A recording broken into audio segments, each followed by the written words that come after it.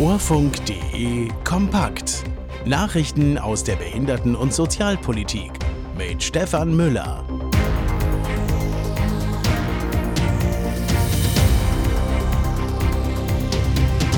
Behindertenaktivistin Judith Heumann ist tot. Arbeitslosigkeit schwerbehinderter Menschen weiterhin anhaltend hoch.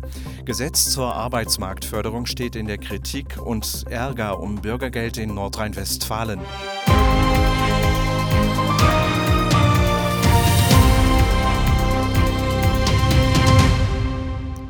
Die Behindertenaktivistin Judith Heumann ist tot. Nach Robinet-Informationen verstarb sie am Nachmittag des 4. März im Alter von 75 Jahren in Washington, D.C. Heumann war treibende Kraft in der Behindertenbewegung in den USA. Zugleich war sie weltweit Vorbild und Inspiration für viele behinderte Menschen auf dem Weg zum selbstbestimmten Leben.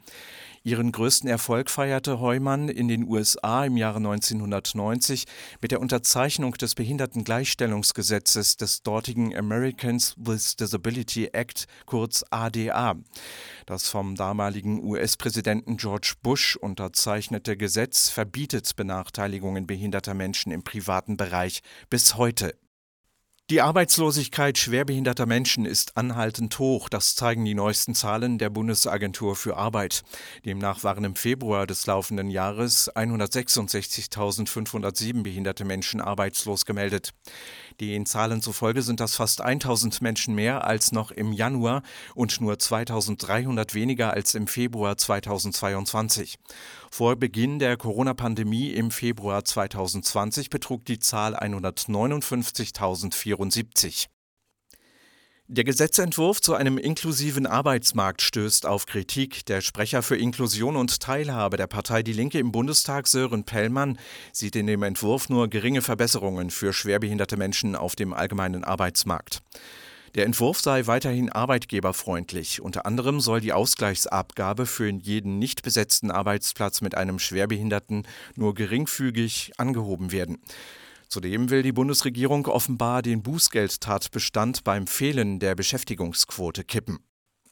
Die Regelungen zum neuen Bürgergeld stoßen nicht überall auf Gegenliebe. So gibt es Ärger in Nordrhein-Westfalen, weil Städte und Kreise die Höhe der Kosten für die Unterkunft unterschiedlich auslegen. Der Sozialverband Nordrhein-Westfalen kritisiert, dass Beziehende von Bürgergeld einen großen Teil der Kosten aus ihrem Regelsatz bestreiten müssen. Nach Angaben des Verbandes müsse allein in 7 Kommunen jeder 4. Haushalt Geld aus dem Regelsatz abgeben. In 11 anderen seien es weniger als 10%. In einem Schreiben fordert der Sozialverband Sozialminister Laumann auf, sich für eine einheitliche Regelung in ganz Nordrhein-Westfalen einzusetzen und diese sicherzustellen.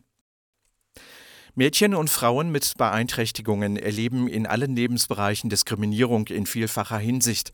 Darauf macht die politische Interessenvertretung behinderter Frauen im Weibernetz anlässlich des Internationalen Frauentags am 8. März aufmerksam. Sie fordert deshalb eine übergreifende Gleichstellungsstrategie. Dabei müssten alle Frauen und Mädchen in den Blick genommen werden, erklärte eine Sprecherin. In Freiburg gibt es Ärger mit dem Hauptbahnhof. Reisende mit Mobilitätseinschränkungen beklagen eine mangelnde Barrierefreiheit, bei der sie sich genötigt sehen, sich selbst in Gefahr zu bringen. Der Grund: seit Monaten stehen Aufzüge und Rolltreppen still. Das treibe auch Personen mit Kinderwagen und schwerem Gepäck über die Schienen.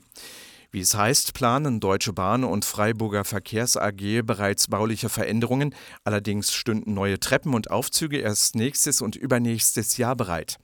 SPD-Bundestagsabgeordneter Takis Mehmet Ali fordert deshalb schnelle Alternativen, damit nichts passiert. Und das waren die Meldungen. Redakteur und Sprecher Stefan Müller. Diese Meldungen stammen unter anderem aus dem Infopool der Robinet-Nachrichten von Horus Aktuell und DBSV Direkt.